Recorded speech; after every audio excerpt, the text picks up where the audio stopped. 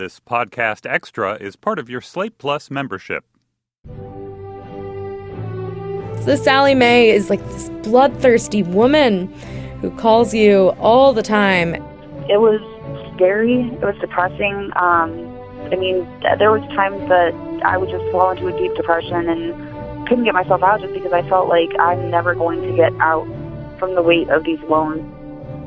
Americans owe $1.3 trillion in student loans. That's a number that's so large it's almost incomprehensible. And in the view of many, it's a drain on us and a drain on our economy. Studies show this mountain of money is impacting everything from home buying to marital choices. 4 out of 5 of those with loans said they made sacrifices so they could make their monthly payment. Half said they delayed contributions to retirement accounts. And it's not just recent graduates or millennials. Close to 1 in 5 people who need to pay a student loan bill are over the age of 50. Sometimes it's money they borrowed to help their kids or grandchildren attend college. Other times it's debt they acquired for their own education, money borrowed to go back to school in midlife to improve their prospects in our forever uncertain economy. And that $1.3 trillion impacts all of us, even if we don't owe a penny at all. Welcome back to the United States of Debt. I'm Helene Olin, our host. In this episode, we're going to explore student debt and what it's doing to all of our lives. Are student loans more common than in the past? Are student loans inevitable for most of us? And what do for-profit schools have to do with all of this? Chapter 1. You aren't going anywhere without college. I always assumed until about 10th or 11th grade that I was going to stay home because that's what I had seen people around me do. A teacher that was very close to me had said, you have options. Colleges want people like you. You need to apply, away. You need to go away. Go. You can get into a good school. Go away. Go. Rosette Cirillo is 23 years old. She teaches 8th grade English at an urban public school in Massachusetts. But it took $120,000 in student loans to get her in front of that classroom. There's no question that on average, college graduates earn more money, lots more money, than people who don't go to college. But it takes a lot of money to get them to that point. Rosette's a first-generation college graduate from the blue-collar reaches of New York's Long Island. My mother cleaned houses growing up, and my father is a maintenance man at Costco. And he's in his 50s, and he's still doing some manual labor. Today, she makes around $54,000 a year. That's less than half of her student loan bill. But it's more than what her parents earned annually combined when she was growing up. How did she get into so much debt? It all began when Rosette was accepted to Bard College. And I remember sitting on my living room floor with my mom and my dad. I had just gotten back, so I was really tired. And I was opening them up, and then Fordham, New Paltz, okay. Skidmore, okay. And then I opened up Bard's, and even though it was a really small envelope, and they've gotten a lot of flack for this, out-slipped right onto the floor. It was red cardstock with the gold Bard crest, and it said, "Congratulations." And I started sobbing immediately, because I think in many ways I knew, what that could mean. Bard's a bucolic, renowned liberal arts college in upstate New York. Among those who have attended the school are Rolling Stone's left-wing journalist Matt Taibbi and a heck of a lot of people who are prominent in the entertainment business, including Chevy Chase and Gabby Hoffman. But Bard's also one of the most expensive colleges in the United States. This coming year, tuition, room, and board will cost an incoming freshman over $67,000. Rosette's quick to say Bard was quite generous with its aid, but not all of it was grant money. There were loans, too. Once, scholarships and student loans came up sort of later in freshman year, that's when I almost started to feel this, embarrassment. I had pretty frequent dreams once I figured it out my first year of my parents or the financial aid people showing up to my dorm room and telling me I had to leave. And I didn't know what that was about. I didn't know why. And then it started hitting me that I had way more loans.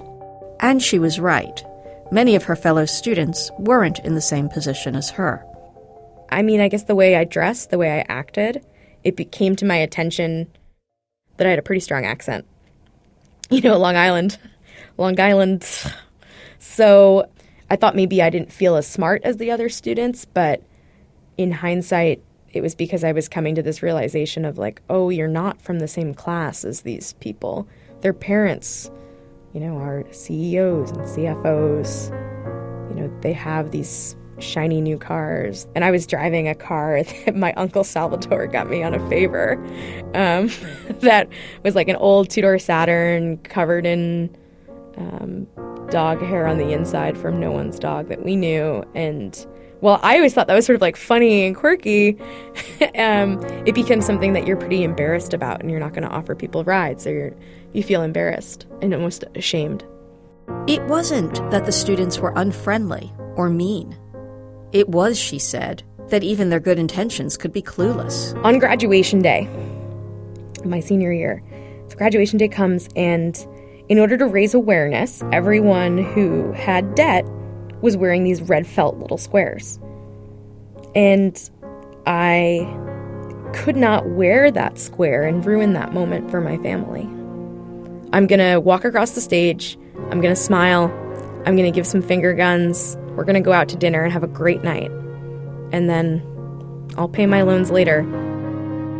They shouldn't have to worry about that or think of me as, she almost made it, but, you know, it's our fault that we couldn't support her through it. But despite the heavy weight of her loans, she got through that day. She graduated and even went off to grad school at Harvard, where she took on another $30,000 in loans to get a master's in education. I think I really saw that education was this game changer for people. It was a game changer for me. It really changed the course of my life.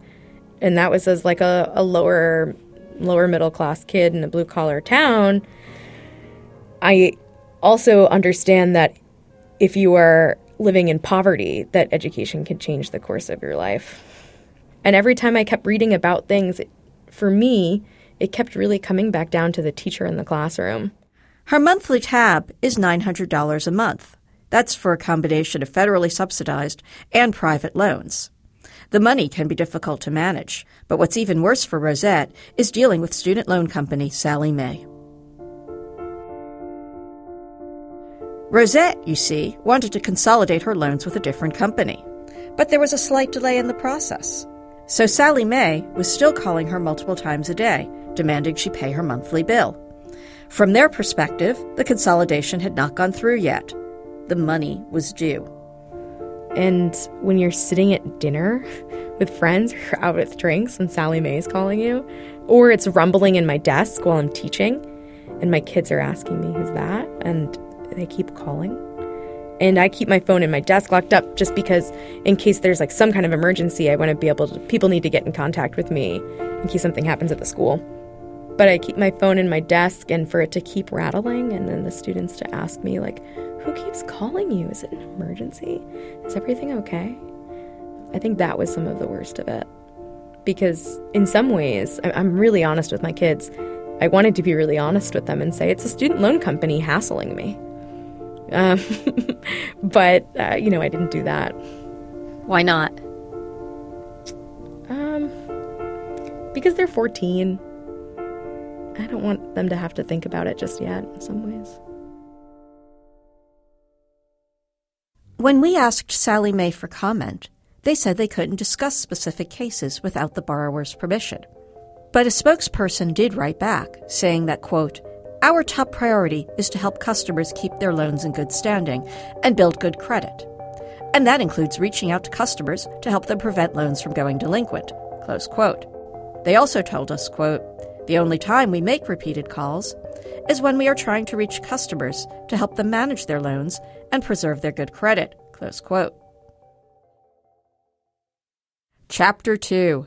Where did student loans come from? You might be thinking Rosette has all these loans because she's graduated from 2 very prestigious private universities and comes from a working-class family, and hey, maybe she should have gone to a local community college anyway. But that's not the full story. Actually, there's lots of reasons why student debt has exploded. I called up Sarah Goldrick-Robb. She's one of the nation's leading scholars on financing college education. Where, I asked her, did student loans come from anyway?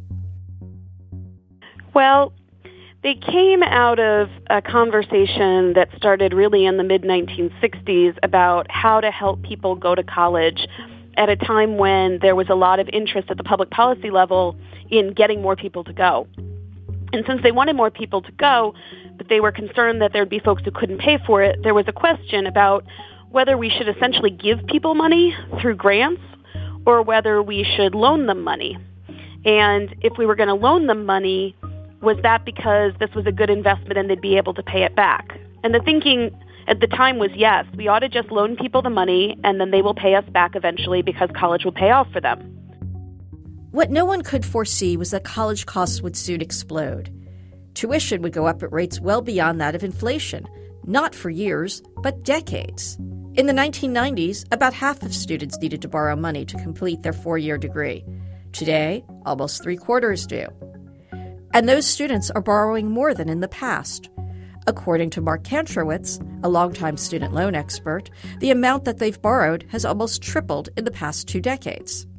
To make things worse, states have cut funding deeply for public colleges. The average state is now spending 17% less than they did before the Great Recession, and that's adjusted for inflation. As a result of all this, tuition's increased. Federal grant money did not keep up with tuition prices either. I'm talking about Pell Grants, which are given to students from low and moderate income families to attend college. In the 1980s, they paid for the vast majority of the bill at a 4-year public college. Today, they cover less than a third. No surprise, many people turn to easy credit in the form of student loans. The increase in consumer credit is part of a larger story about the erosion of public involvement and public support for the necessities and the things that we think people should be able to have. The government can subsidize public education.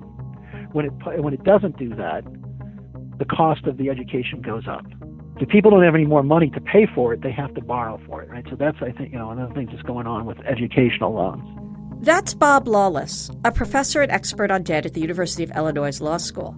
He thinks the ease of access to educational loans takes the heat off of our government to provide the support students really need. And something else, too. A lot of students wanted something different from their college experience. They wanted a more career-oriented education or a more flexible schedule. So they turned to for-profit colleges.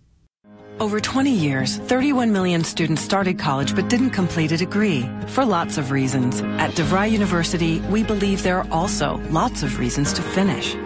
Brooke is earning her degree one step at a time by focusing on one subject at a time. Megan is not. Find out how Brown Mackie College's one-course-a-month schedule can help you fit education into your busy life. If you're up for the challenge and ready to take the next step, now's the time to consider where Kendall College can take you. For the education you need to do what you love. Fortis, your life, powered by learning. But for-profit colleges exist to make profit for somebody. This distinguishes them from public universities, which are funded by state money, and private nonprofit colleges, which should be self-explanatory. According to federal law, for-profit colleges can receive up to 90% of their revenue from federal student aid programs. The latest data really indicate that the for-profit colleges have a lot to do with the student loan problem, and in particular with the student default problem. That's Sarah Goldrick-Robb again. She and other experts say that for-profits are one of the primary drivers of the student loan crisis. And so do a lot of students who have attended them. Chapter 3. Who are for-profits for? When they showed me the job placement statistics, they were over 90% for the whole school, and they assured me that I would be able to get a job after graduating that would help me to pay off the loan. That's Amy. She's 29 years old and lives with her partner and 5-year-old daughter in a Chicago suburb. Amy and her mother combined owe about $100,000 for the degree she received from the Illinois Institute of Art, a for-profit college. If that name sounds familiar to you, they're also known as the Art Institutes. Tomorrow. Tomorrow's cuisine, tomorrow's interior design, tomorrow's apps, or tomorrow's fashion. With a focused degree that prepares you for the creative world, it could be you. Create tomorrow. the Art Institutes. But the Education Management Corporation, the parent company of the Art Institutes, is rather controversial. They've been sued multiple times. In 2011, the Department of Justice joined a whistleblower lawsuit, one that claimed, among other things, that the school deliberately recruited unqualified and uninformed students for the purpose of collecting student aid money. School officials denied the allegations, but settled the case last year for $95.5 million. In another case, EDMC, as it's known, is forgiving nearly $103 million worth of student loan debt. And since last year, EDMC has announced the gradual closures of 19 of its Art Institute's schools, citing adverse business conditions. They're in the process of closing some of their other for-profit campuses as well. Tonight, a major college chain based right here in Pittsburgh is accused of cheating taxpayers out of more than $1 billion. The whistleblower lawsuit targets EDMC, parent company of the Art Institutes. A previous I-Team investigation exposed accusations of unethical practices at the Art Institutes and 3 other major colleges, all run by EDMC, a for-profit company with 110 campuses. They are defrauding the federal government, the taxpayers, and the students. Nothing that I ever learned at an art institute do I think I can apply to the real world. We met Amy thanks to her work with the Debt Collective, an Occupy Wall Street offshoot. The group is seeking student loan forgiveness for students like Amy. Amy, like Rosette, was a first-generation college student. Her father is a truck driver, and her mother is a postal carrier. When she graduated high school in 2004, she was all set to attend the Columbia College Chicago, a well-regarded nonprofit liberal arts college. She planned to major in photography and minor in film. But due to some family issues, she needed money. She went to work full-time instead. A few years later, she ended up at the Illinois Institute of Art in Schaumburg, located in the Chicago suburbs. The appeal? She could still work full-time. And when we actually went in there, we were concerned about how we would pay for it because my job, I wasn't making a lot of money. I was making enough to pay my bills while living independently. And my mom tried to tell them that she didn't think that she would qualify for loans because her debt-to-income ratio was pretty high. But much of the aid came in the form of student loans, something that happens at both for-profit, private, and public colleges.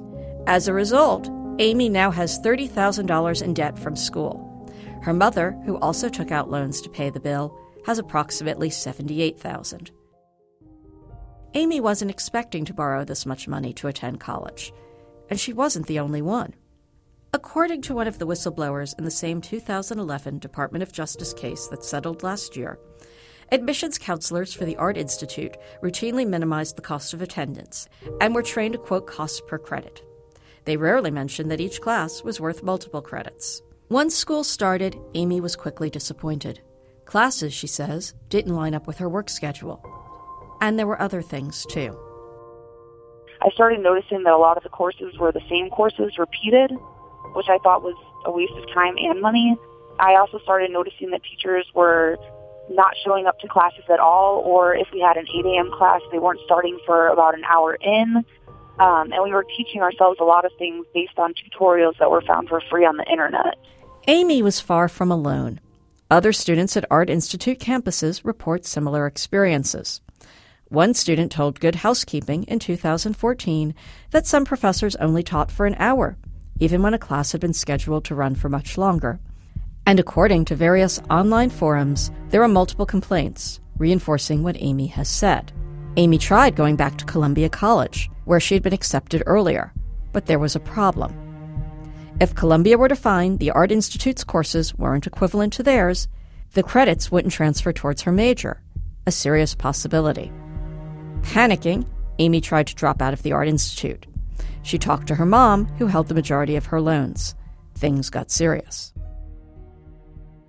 So she started kind of panicking because if I were to drop out, that means that all of my loans would be due within that 6-month period. I wouldn't have any sort of deferment. I wouldn't have a job to start paying the loans.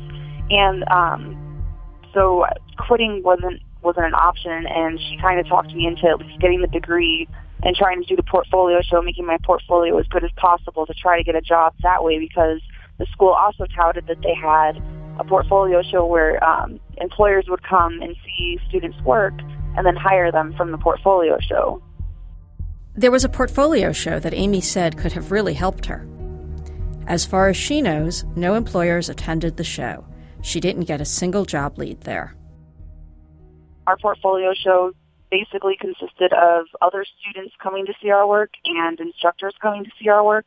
And I spent about $750 on materials. So I printed out business cards, resumes, giveaways to give to prospective employers. Remember how the recruiter told Amy she'd land a job? Other Art Institute students were told the same thing, that the programs were so good that even up to 95% of grads got jobs after they finished. But there are documents from another lawsuit against EDMC. They're also included in the 2015 whistleblower settlement. They indicate the company maintained 2 sets of job placement stats. First, there was one for the accrediting agency. Then there was another, with even higher percentages, that was given to potential students. And those high numbers? They were created by counting graduates working in jobs they didn't need the degree for, places like Walmart or McDonald's. As for Amy, she said that when she graduated, she felt betrayed and unsupported, especially when she was advised to look on monsterjobs.com and Craigslist. Other students have reported a lack of job placement assistance after graduation, and even while in school. 6 years after she graduated, Amy's not working at all, aside from a few small jobs as a background extra for TV shows. Sarah Goldrick-Robb says that for-profit colleges are a particular problem spot. There are 2 issues. The first is the prices that the for-profit colleges set, which are evidently driven in large part by the availability of loans. They're maximizing the amount of money they can get people to pay because they can take it as profits for their shareholders. And then the second issue is that the for-profit colleges and universities really seek out and enroll people who come from very economically vulnerable backgrounds. They've even been known to go and try and enroll homeless students, for example. So they're enrolling people who are going to have trouble repaying even if they finish their degrees. Indeed, ProPublica recently reported that troubled for-profit chain Corinthian Colleges targeted homeless people for enrollment, promising them strong future job prospects. Instead, many dropped out, leaving them with debt and in a worse financial position than when they began. Amy's now an activist on the issue of student loans, and she has her own thoughts about the many players in the for-profit college sector. Basically, they preyed on low-income people. They preyed on first-generation college students, minorities, single mothers, people that didn't really understand the college process as fully as people who weren't first-generation, people who wanted to better their lives, basically. And we were all shown, falsified placement statistics and misled during recruitment. All of us kind of discussed these pain points that the recruiters would use, and basically what it was if a student has a vulnerability, the recruiter would try to hone in on that vulnerability and poke it and manipulate you into signing up. So in my personal case, because I was working and I wanted to better my life, when I told them that, it was all of a sudden, oh, well, you want to better your life, right? When we would try to be like, well, we want to discuss this, we need to think about it. And then to my mom, they were telling her, well, you want your daughter to succeed, right? You want her to have a better life. You don't want her to have to work hard in all sorts of weather. Basically really playing on your emotions and trying to manipulate you into believing that this college is going to be a good decision that's going to better your life. And for none of us had that be the case. There's a reputational issue, too. Here's Sarah Goldrick-Robb again. There's one other issue, actually, which is that the research shows that the value of these degrees is not as strong as one might wish that it were. It's not necessarily clear that they're making any money off of even having these degrees. So students graduating from for-profit colleges are at high risk of having a lot of debt and of not being able to repay that debt. For many of Amy's classmates, it seems like this is the case. Their degrees just aren't worth as much as they thought they would be. But there's people that graduated that have been told, like, if you would actually, probably get an interview if you took the Art Institutes off of your resume. So students that graduated, they took the Art Institute off of their resume, and lo and behold, they ended up getting interviews and getting jobs once they took it off and just let their portfolio speak for itself. We reached out to the Art Institute several times for comment about all of these claims. They never responded. Chapter 4, When Student Loans Get Rough. I started getting a lot of calls. I made my first payment on time. And then the second payment, I had tried to get in contact with them saying, like, the original consolidation deal I had was about to come through in a couple days. And it didn't end up coming through. And so for, I think, about 3 weeks, I got about 10 phone calls a day. The student loan repayment process is enormously confusing. Rosette knew this and was trying to consolidate her loans. She told Sallie Mae that she was in the process of applying and waiting to hear back from loan consolidation companies. But she said Sallie Mae wouldn't stop calling her. After calling them, after the first week and asking for them to stop, they continued to call me 10 times a day. After that, and I called again, they continued to call me 10 times a day, and then they called my parents, which is really where I drew the line, because my mother had called me and she said, "Is everything okay? Like, is there a problem? Are we in trouble? Like, what's going on?" And that's when I got really upset because, my parents have no illusions about my debt, but it really, every day that they're still a cosigner on those loans, it's something I think about, like, what if I die? Then they're screwed. There's no way they can pay them back. And they would have to. Federal law permits student loan servicers to call multiple times, even if someone's asked them to stop calling. And they call a lot. Take Navient, another student loan servicer.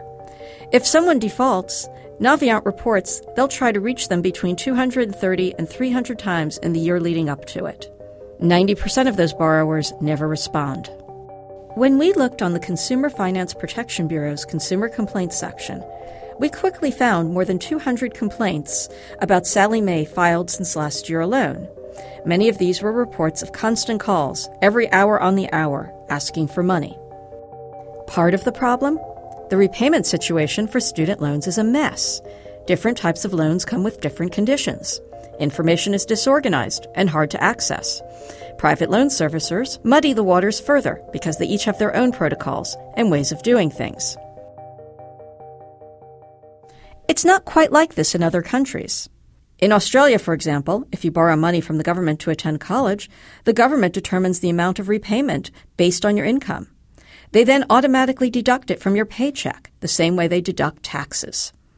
Meanwhile, back in the United States, the system is more complicated. Amy found that out real quick. She said she was also being called multiple times a day, just like Rosette.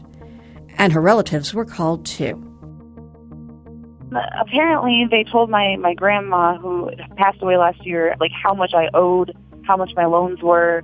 I mean, she wasn't even on my loan documents as a co-signer or a reference for me, so I'm not at all sure why they would reveal that sort of thing to her. But they were basically, like, harassing her, like, "You need to get in touch with your granddaughter," and trying to get my phone number and all sorts of, details so that they could try to contact me from her, even though they already had my number, because they were calling me 10 times a day as well. Amy says this was Sallie Mae, but when we reached out to them, they claimed they didn't have a record of Amy. So what's going on? This gets complicated. It seems that Amy's loans and all of her records are now being handled by Navient. Navient was part of Sallie Mae, but was spun off into its own company in 2014.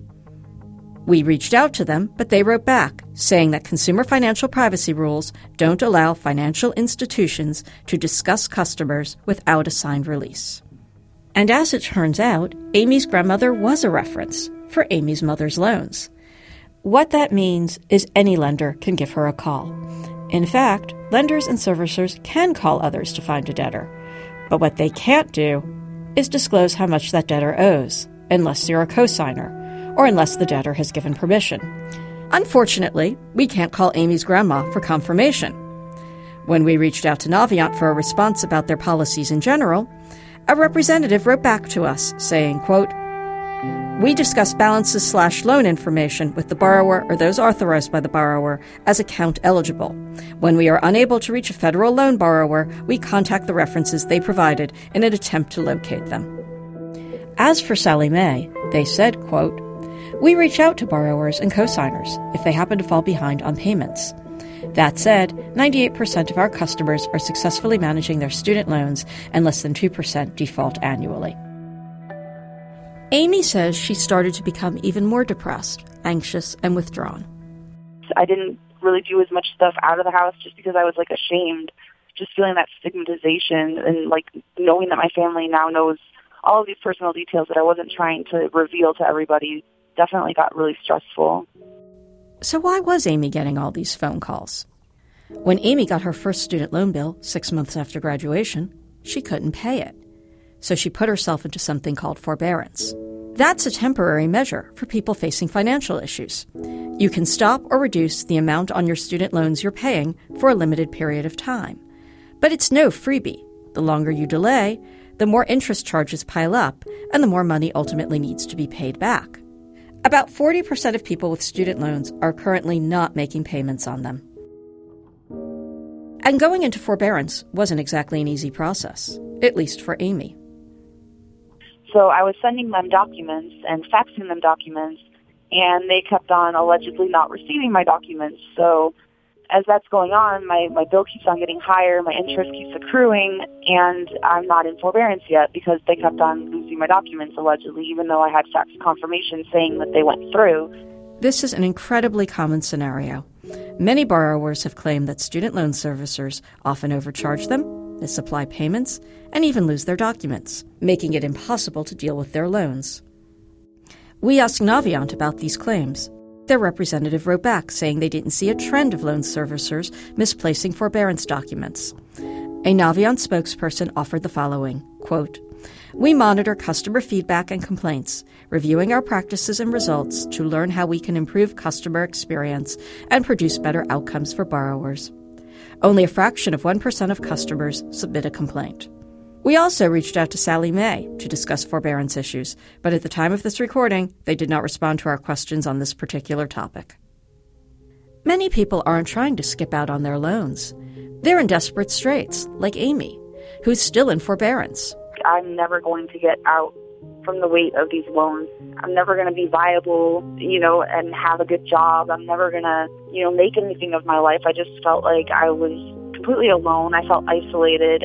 You see your friends who went to state colleges who are, buying homes and seem to be really just doing very well for themselves. And then you're sitting there like, oh yeah, I'm not making any money and getting public assistance. And it just was really depressing. Today, Amy receives food and medical assistance from the government for her daughter. Chapter 5. So why should you care?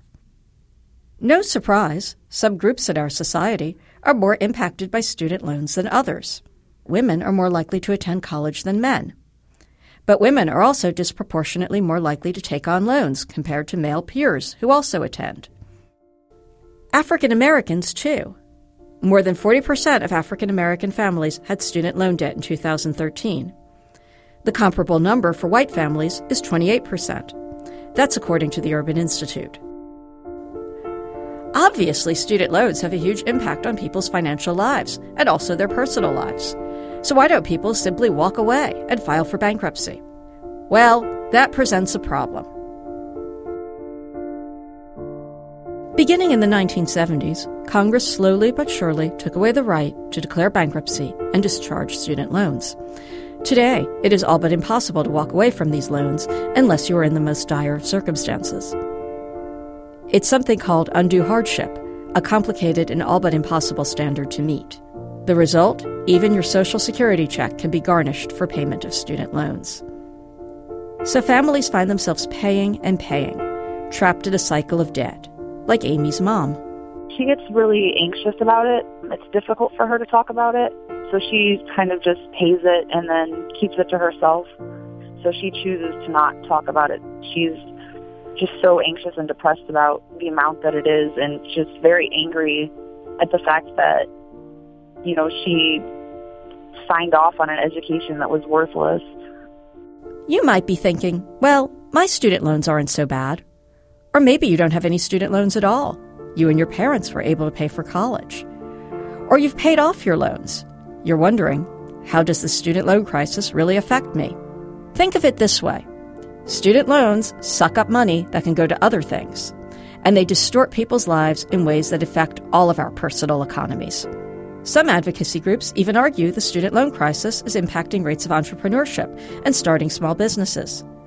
Many say that one reason people are hesitant to start or expand a business is because of the burden of their student loans.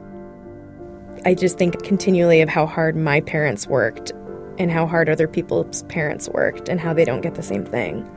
And it's not fair. People with student loans are less likely to buy homes and less likely to have money saved for retirement. Student loans alter career trajectories and choices. People enter higher-paying professions, not because they want to, but because they need the money to pay the bills. And as for Amy, she's now looking into a job that doesn't require a degree in the arts at all. So you're planning basically to apply for a job with the post office? Yes. Okay. And delivering mail like your mom? Yes.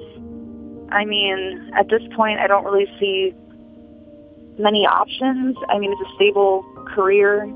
You have benefits, you get paid time off, you get family leave, and it would pay way more than any job I've ever had, which, as a mother, that's kind of taking precedence over what my passions are.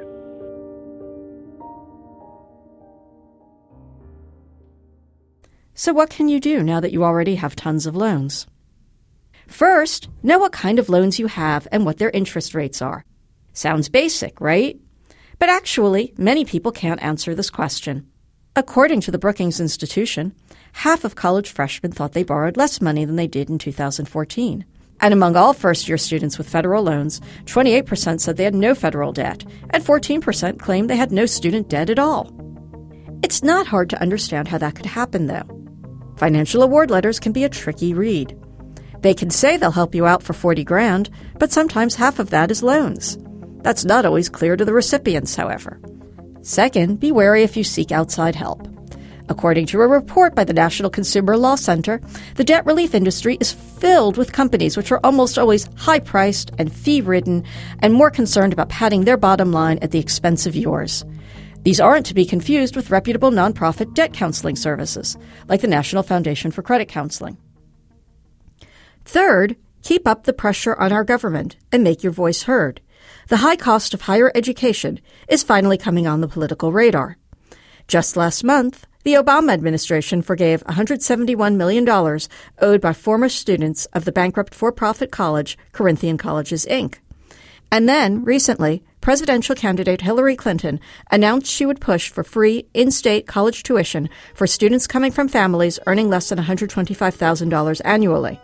That's something many political analysts are saying wouldn't have happened without millennial support for Bernie Sanders' campaign for president.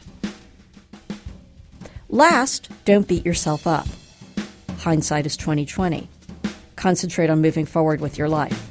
And try not to let the anxiety of paying off loans ruin the satisfaction of doing what you love.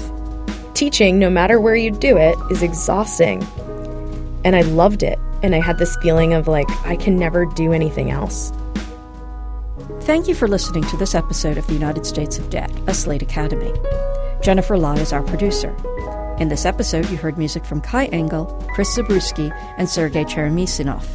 I'm Helene Olin, and I hope you'll join us next time. And remember, to sign up and hear more stories of debt in America, visit slate.com/debt.